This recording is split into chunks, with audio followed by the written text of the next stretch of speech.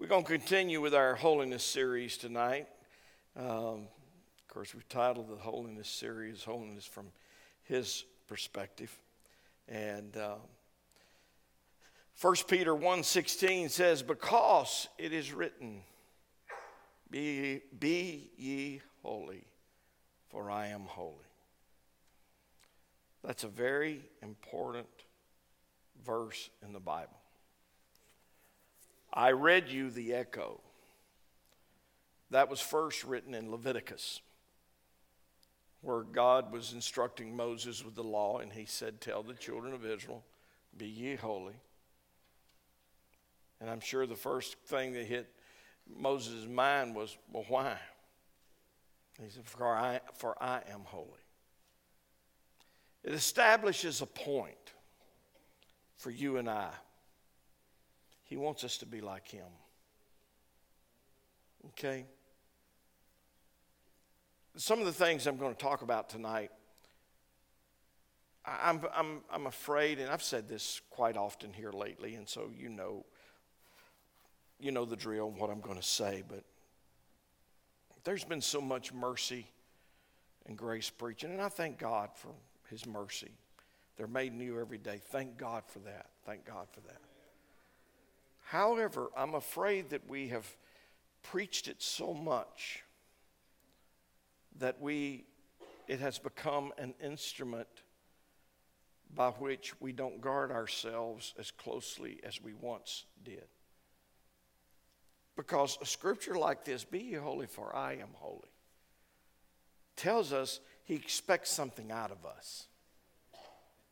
He doesn't just expect us to have a moment of salvation, a profession of faith, whatever. He doesn't, and then everything is good. No, it's not that way. It's a daily walk. It's a constant striving for righteousness, for holiness, to be like him. There's nothing that thrills a parent any more than to watch their children emulate them. When the parent sees the child acting like them or saying things the way they would say them, it just brings a smile to your face. Because, for right now, I'm their hero, I feel like the Lord looks at us pretty much the same way. Because it was very important. This scripture was very important. Be ye holy, for I am holy. And I'm afraid in our present society, we're so quick to say, oh, well, his mercies are made new every day. Well, I'll be all right. I don't have to strive for perfection. After all, the church is always saying that none of us can be perfect. But that doesn't mean we don't strive to be perfect. There's a difference there between acknowledging we can't be perfect because we're still human, and then striving to be perfect. We should. I know I've reached the age of accountability. And you say, well, what's the age of accountability? That's when you get to the age that you know right from wrong. And you do what you know you're supposed to do. And you don't do the things that you know you're not supposed to do. But whenever we throw discipline aside and do what the flesh wants instead of what we know we should, I'm wondering if mercy is going to cover that when we willfully walk over God's rule, God's law. Just some thoughts. Be ye holy, for I am holy. Be like me, the Lord is saying. The title of last week's study was From the Inside Out.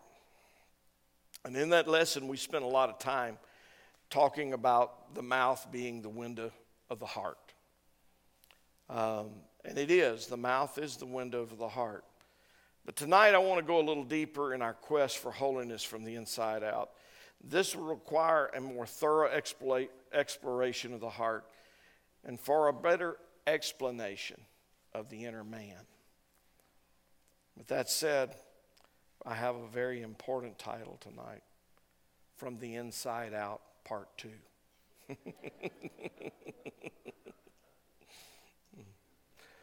While the mouth may be the window of the heart, it is important for us to realize our actions, our deeds, our interaction with others displays what is behind the window.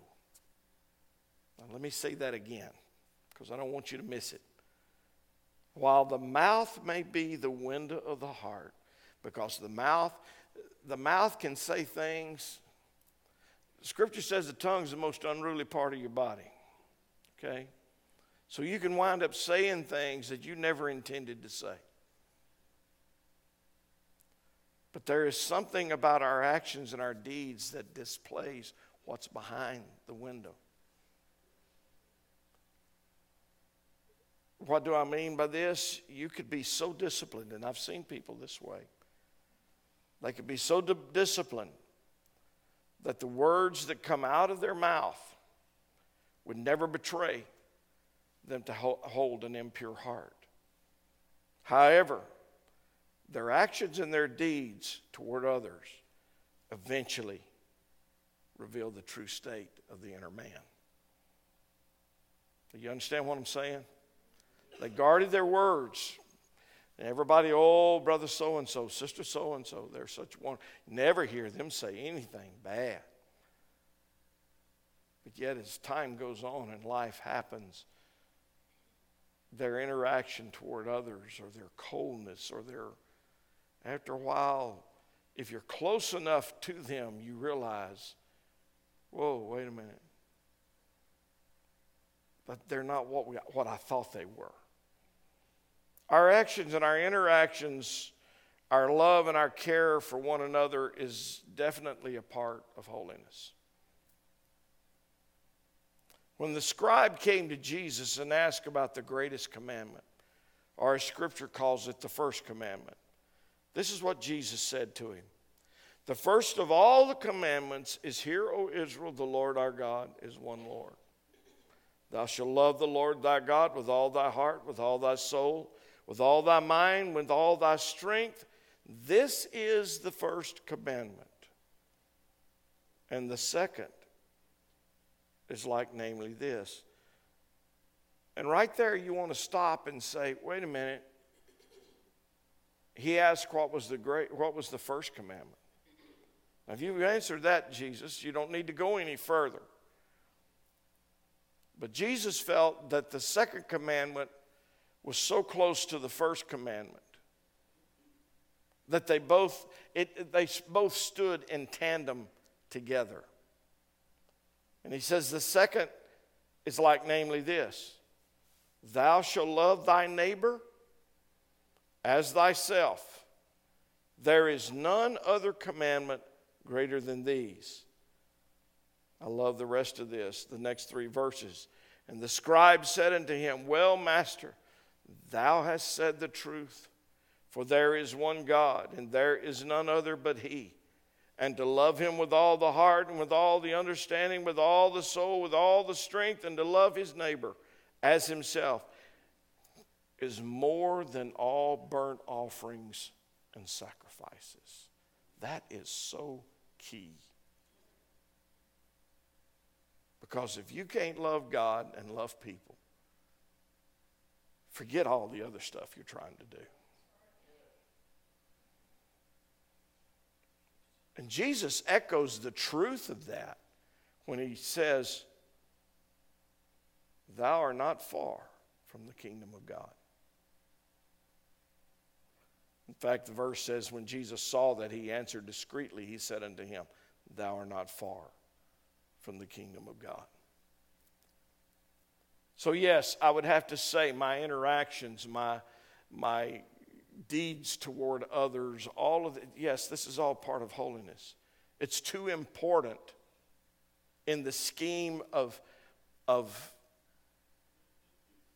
Christianity. I really don't want to use that word, but in the kingdom, it's too important in the kingdom to not call it holiness, because as we've already established, without holiness no man will see the Lord. So if there is something that I can do that could cause me not to see the Lord, then that thing must be holiness. Must have something to do with holiness.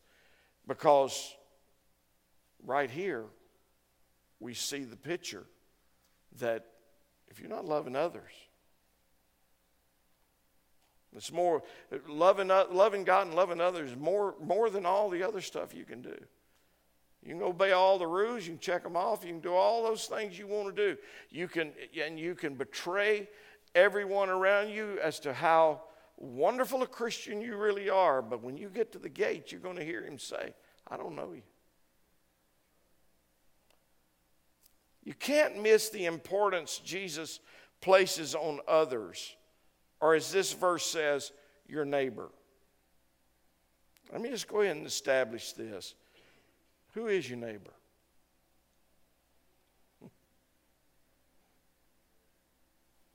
Anybody you come in contact with is your neighbor. Whether you know them or whether you don't know them. There are so many scriptures through the Gospels that declares Jesus' position, his love, and his care for others. Jesus came to this earth for the express purpose of being that ultimate sacrifice. But while he was here, he exampled how a Christian should live. When he saw them hungry, he fed them. When he saw them sick, he healed them. And I may be getting ahead of myself here. When he saw them in need, he took care of the need. You say, well, Brother Bruce, today's society, and yes, I understand, in today's society, you got a bunch of people out there with their hands out. And they don't no more need anything. They're probably making more than you are standing there panhandling because they're not paying taxes or anything else. Okay?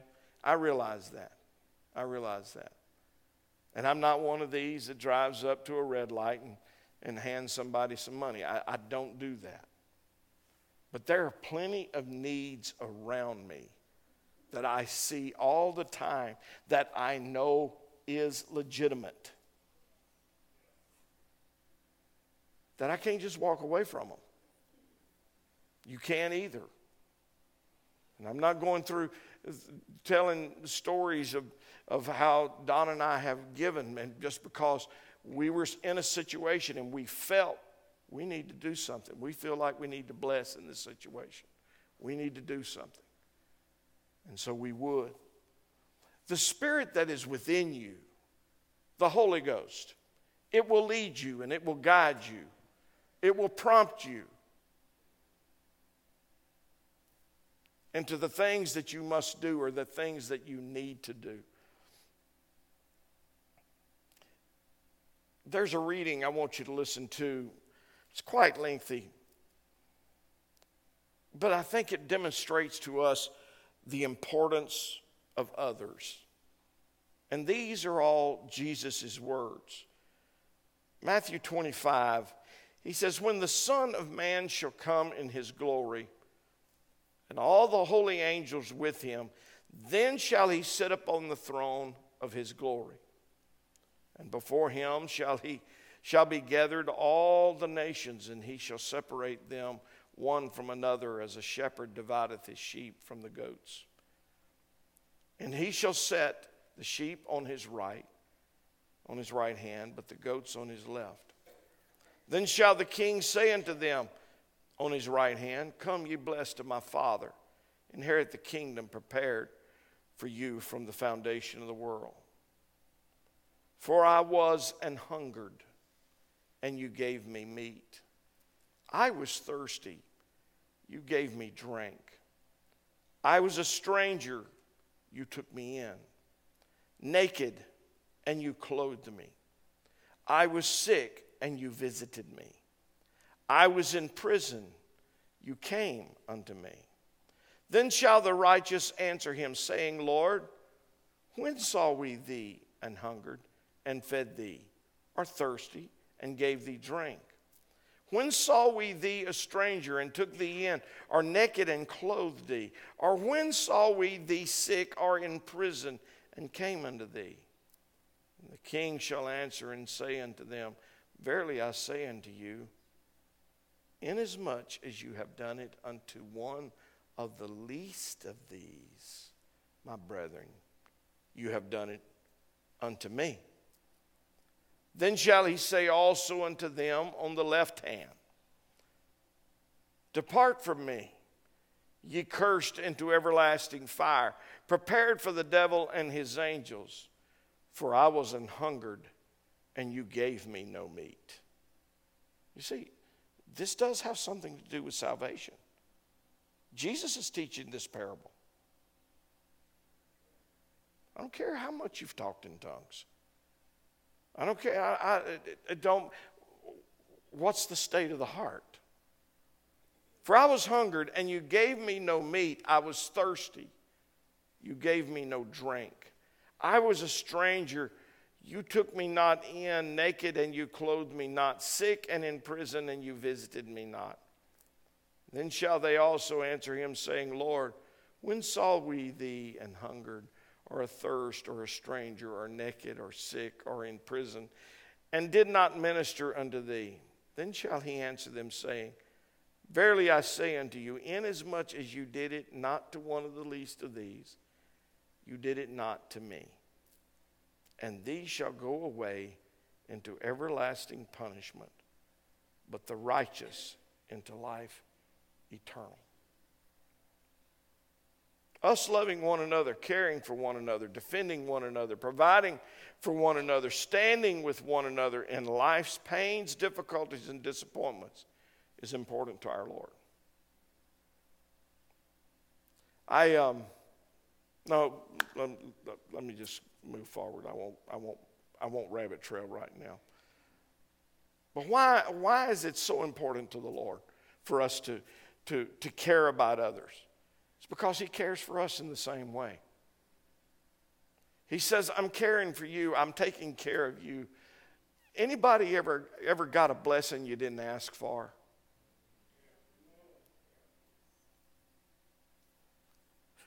Anybody ever a path was made straight before you ever got to it?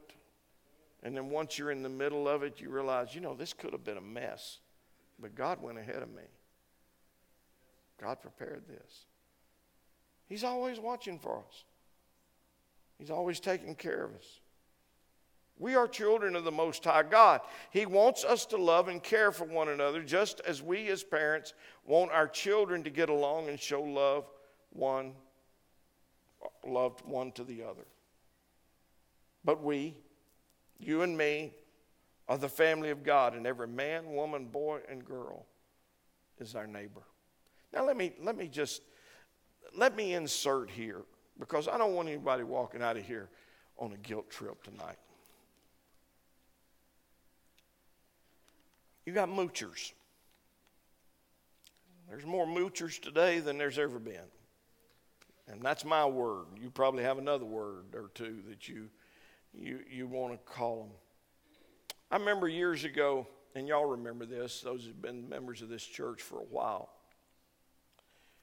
we had, instead of our best gift offering, we called it Helping Hands.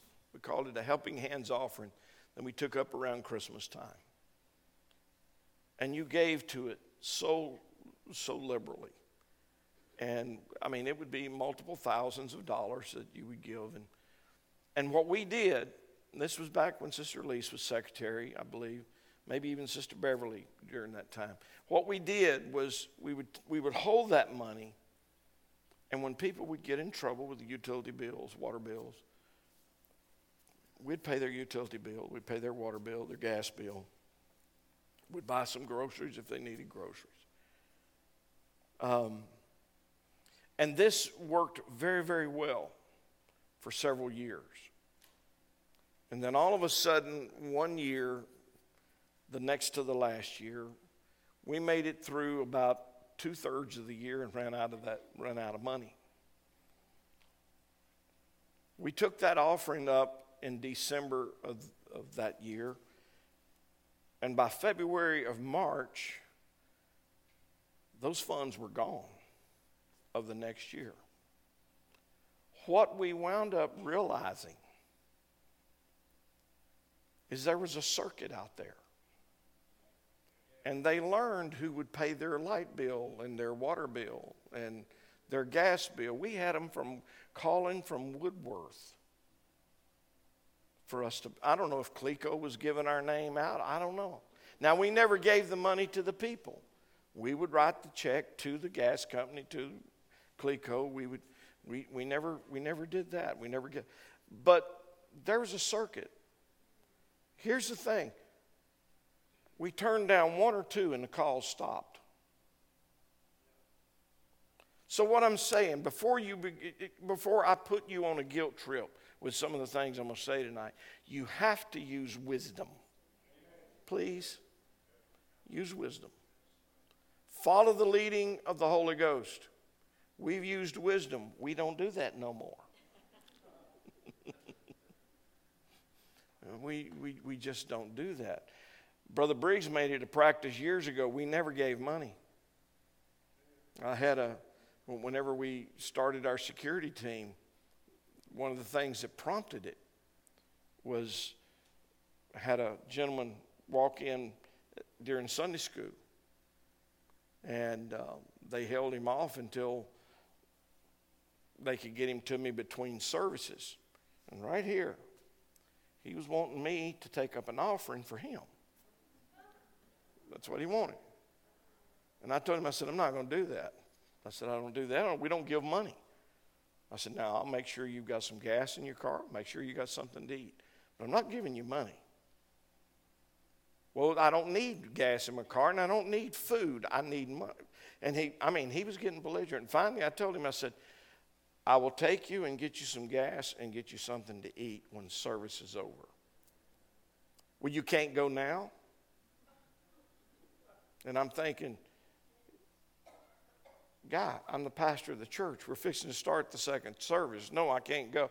And finally, I looked at him very sternly. I said, go sit down, and I will see to you after service. Well, he went straight on out the door. But he was getting agitated. And I thought, you know what? I don't want to deal with this. We got some pretty big boys in this church. And they are well commissioned to take care of these kind of problems. And I don't have to deal with it. But you got those kind of people. They're takers. They're not givers. Discern the difference between a need and a taker.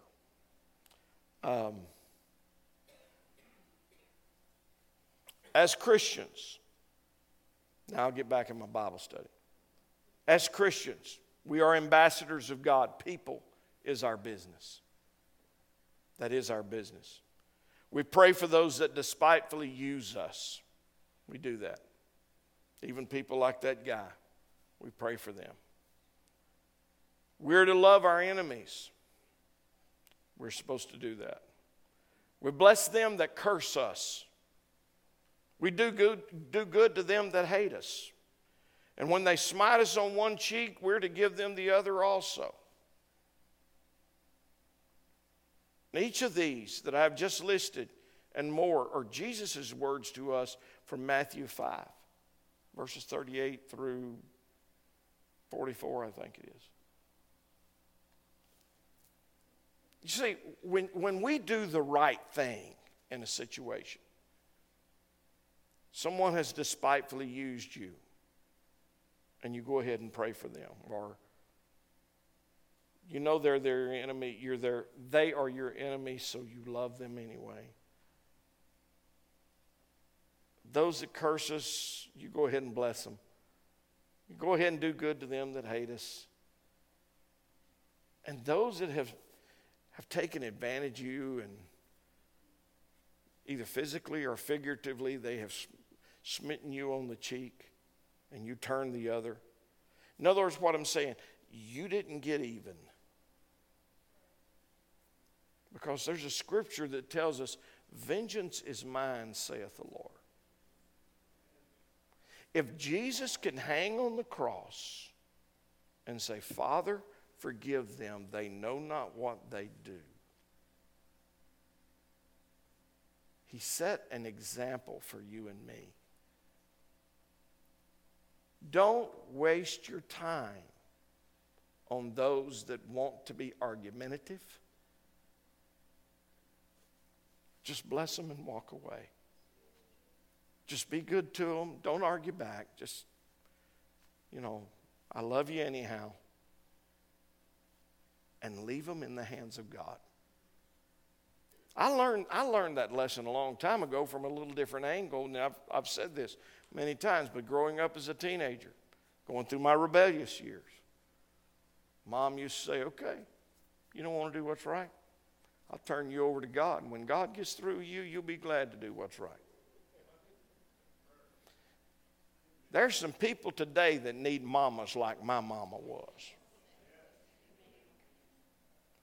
But that's a hard thing for us to do, is to turn our kids over to God. And especially when you begin to see things going wrong.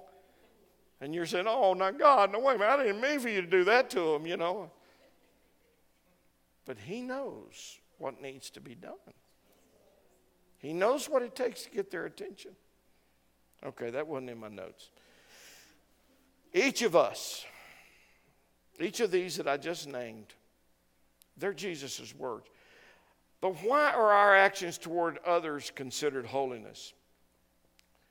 Matthew 25:40 says, the king shall answer and say unto them, verily, verily, or verily I say unto you, inasmuch as you've done it unto the least of these, my brethren, you've done it unto me. When you've given a cup of water, when you've blessed a hungry mouth, when you've encouraged someone. And you know what? I'm not just talking about people outside. There's people that walked in here tonight that needed an encouraging word. Before you leave tonight, if you need an encouraging word, somebody's going to probably speak it to you. Because that's what we do. That's what we do.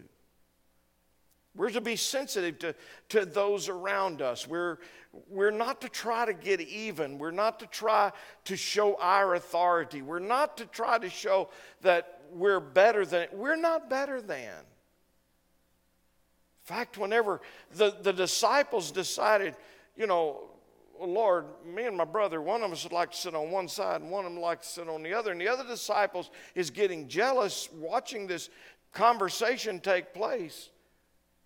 Jesus told me, none of you are capable of drinking the cup I'm going to drink. But he went on to let them know, no, the greatest among you will be the one that serves. The lowest servant. I've often said, and you've heard it, and now I've even heard some of you saying it, the kingdom of God is upside down from what man thinks. The last to be first, the least is the greatest. That's the kingdom. That's what we do. You know what? Whenever you discipline yourself and you live in that frame of mind, you just feel better at the end of the day. You really do.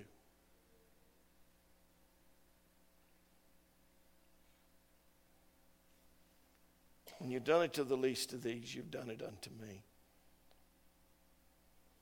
We are ambassadors of heaven.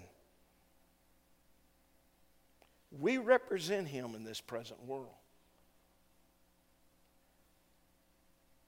Again, I go back to WWJD. What would Jesus do? That was such an important phrase that got into our system in the 80s, all through America. WWJD. What would Jesus do? If we would filter every decision, if we would filter every response through that, I wonder if I would say what I want to say to the person at the checkout stand or the waitress at the table, or I've had them come basically throw my plate on the table. Don and I have looked at each other and said, well, this must not be a good day for them. It wasn't that they were mad at us. There's no telling what somebody said to them back in the kitchen as they were getting ready to come out. I mean, I know they don't have to take it out on me, but I don't need to remind them of that.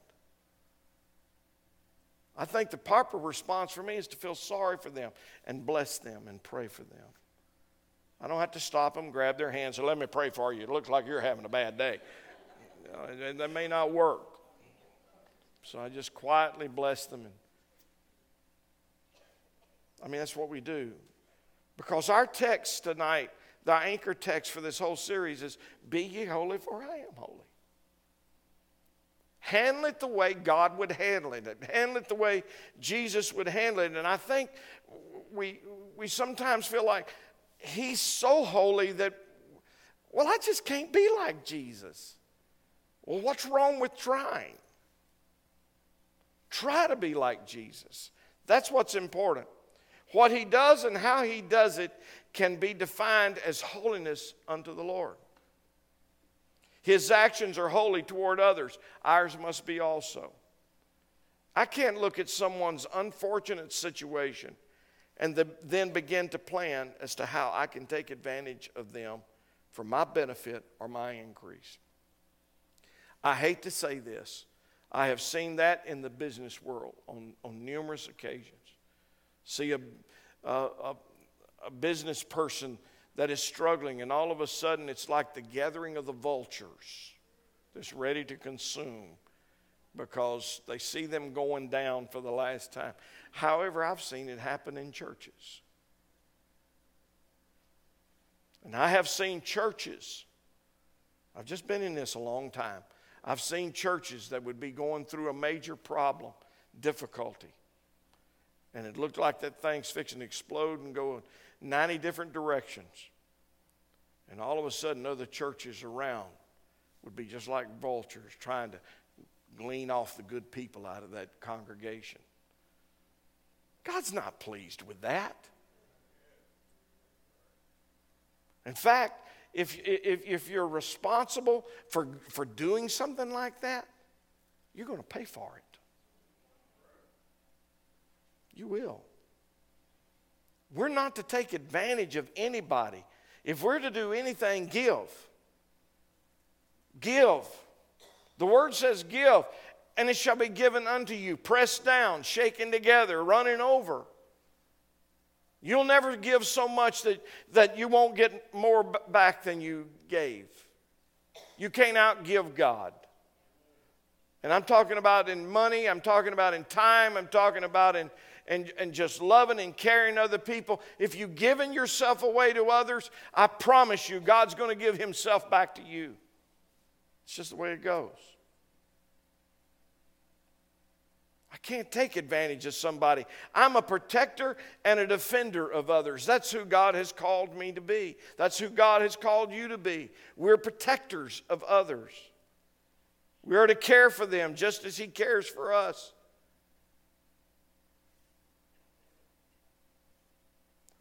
John the Beloved writes to us in very intimate terms how we should feel about one another and why. And I'm reading from 1 John, and I'm reading it from the NIV.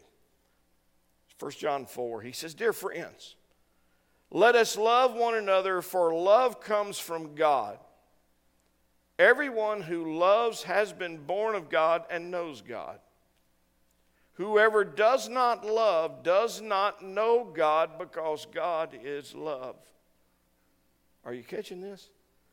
John is saying if we don't love others, we don't know God. Now listen as John reveals God's love for us. And I chose to read this from the NIV because of this particular passage, because it really breaks it down. And this is what John says. This is how God showed his love among us. He sent his one and only Son into the world that we might live through him. This is love. God sent his one and only Son. This is love. God sent his Son for mine and your benefit. This is love. Not that we loved God,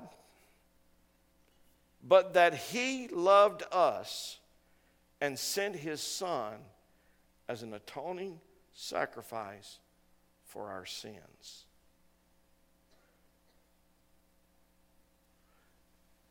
Since we believe Jesus is God manifested in the flesh, another interpretation I could put here is God loved us more than he loved himself.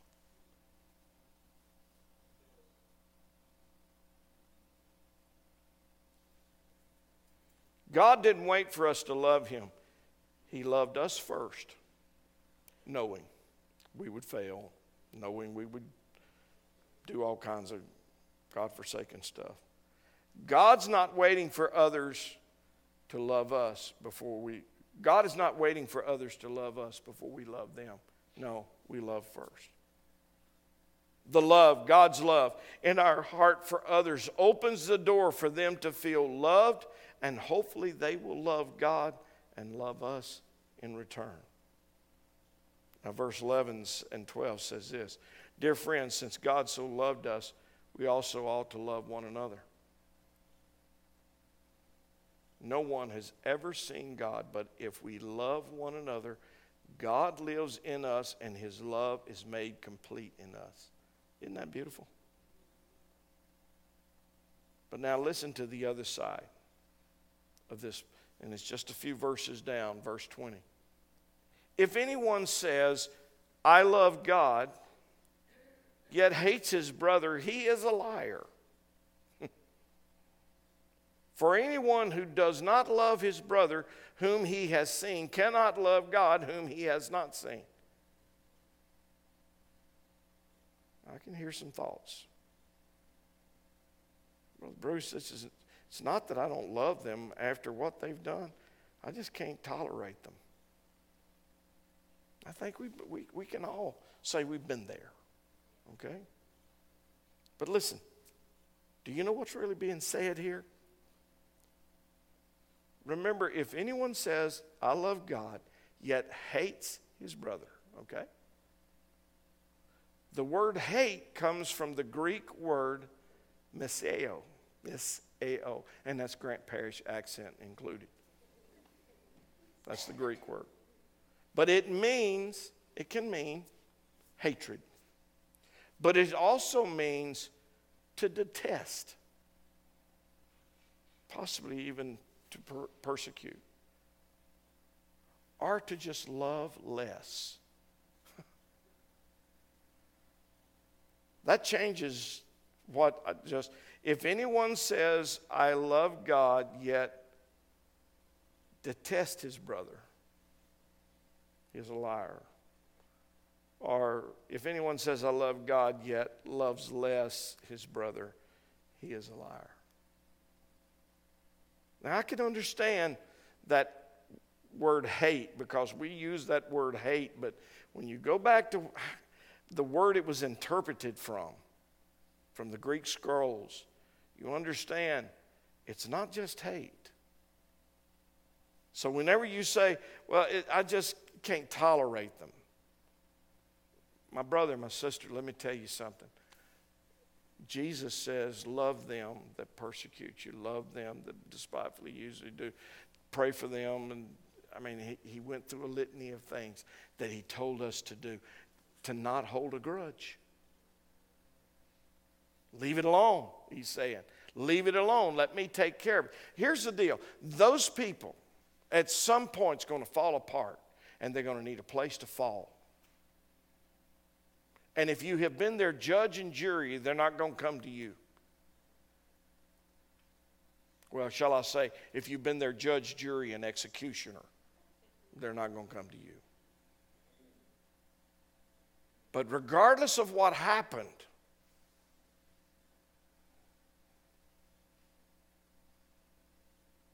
This word, Messiah, takes in a lot of territory.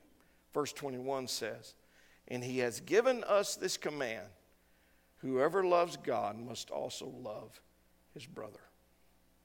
Folks, I have lived some of the things that I'm teaching.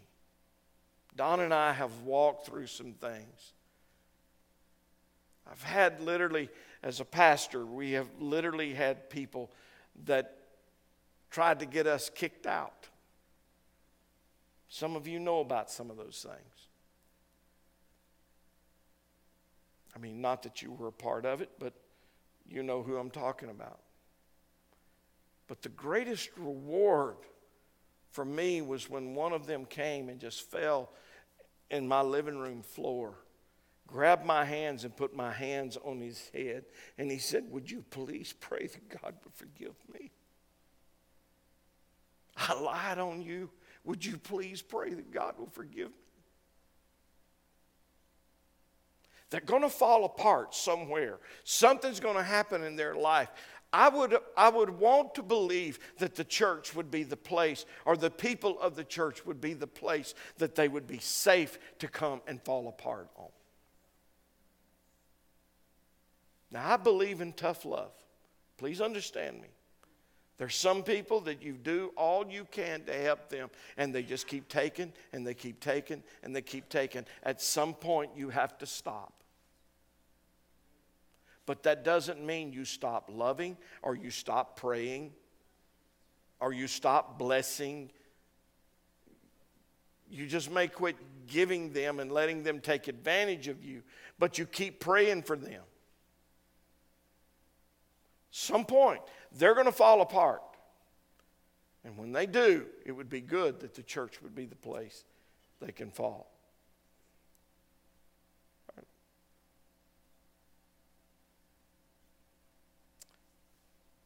Probably the thoughts may be running through somebody's mind right now. You mean to tell me if I don't love others, I'm not living in holiness with the Lord? Well, I'm not going to be so bold as to answer that, because I'm not the authority on that. But this book, his word spells it out, that not loving others is definitely unholy living. If we are to walk in holiness before the Lord, we must walk as he did before others. Jesus had compassion on others. He went out of his way to go to Samaria to meet a prostitute at a well. He touched lepers. Oh, I love this. He touched lepers when society said it was unclean to touch them. Can you imagine how they longed for a human touch? And he reached out and touched them. He stopped at the pool of Bethesda to heal a man that had been there 38 years, waiting for the troubling of the water. He took time to set a demonic free. Jesus had places to go and multitudes to teach, but the moment he heard a blind man saying, Jesus, thou son of David, have mercy on me, Jesus stopped what he was doing and he healed the man. Jesus was never too busy. Jesus was all about others. If we represent him in this present world, then we must be about others. And when opportunity presents itself, we are not to turn our backs because someone is not like us. If opportunity presents itself, step in the way of opportunity and be what Jesus would be and do what Jesus called you to do. That is holiness before the Lord. And in closing, I could have gone down a list of sins that man commits as I discuss what with you his thoughts, this thought, holiness from the inside out. I could have gone through a litany of things that would have come directly out of the Ten Commandments. Have no other God before me. Yes, loving people, but stealing, murdering, things that reflect the inner man. I could have gone down and I could have listed each one. I could have given you scriptures and said, this is why we shouldn't do this, shouldn't do that. But a list of sins is not what we need. Holiness from the inside out is humanity walking in unity with the Spirit that already dwells within us. If it is contrary to the Spirit of Christ, if it is offensive to the Spirit, if it is in opposition with Christ's teaching, then it is unholy. And it will prevent you from seeing Christ.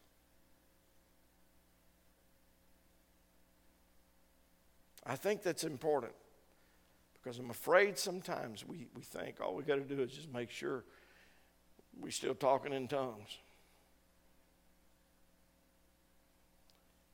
Talking in tongues is a wonderful thing. It is. You've heard me say, I never heard my mom speak in tongues. I never heard Brother Briggs speak in tongues. And there was a time between the time that I received the Holy Ghost at 12 or 13. Can't remember exactly how old I was. But from then till sometime in the 80s, I was a card-carrying preacher. And I had only spoken in tongues 2 or 3 times. And I started praying earnestly, God, give me the liberty to speak in tongues. Because I just felt like as a minister that would be a good thing to have. You know what? God honored my request. But I can't say I felt any more spiritual because I spoke in tongues.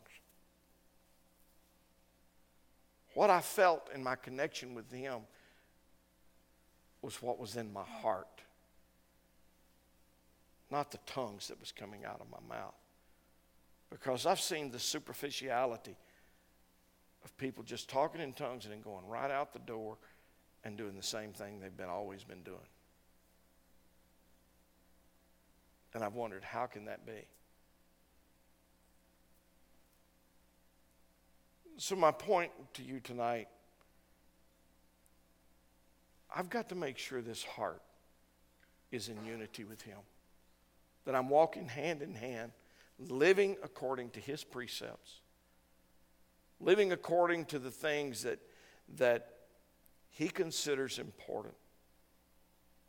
I know you're not going to take a candy bar from the cash register and slip it in the grocery store and slip it in your purse.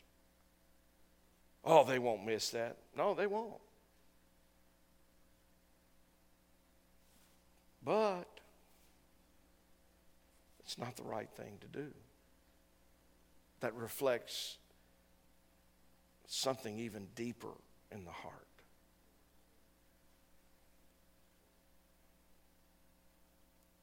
So tonight, if it is contrary to the Spirit of Christ, if it is offensive to the Spirit, if it is in opposition with Christ's teachings, then it is unholy. And without holiness, no man will see the Lord. Above everything else, I got to be saved. Above everything else, I've got to be right with God. There's a song that we used to sing that song. And above all else, I must be saved. And I would sing it for you if I could remember the rest of it. I remember that. That's it. But my point tonight is, God created me a clean heart and give me a right spirit. Father, I give you thanks tonight for your love, for your grace. Thank you for this group of people. I hope I didn't mess this up too much. I pray that you will take the things that I said, let them glean from the things that you want them to glean from. And the things that I failed to make clear, I pray that you will, by your hand, oh God, make it clear in their hearts and their minds. Because more than anything else, we must please you. in all that we say or do. I ask you to guide us, lead us, direct us. And those are not just words. I ask you to guide us, lead us, and direct us. Bring us back at your appointed time. And I pray for a mighty outpouring of your Spirit in our service on Sunday. May the Holy Ghost move in this place in a great way. And I give you thanks and I give you praise. In Jesus' name we pray.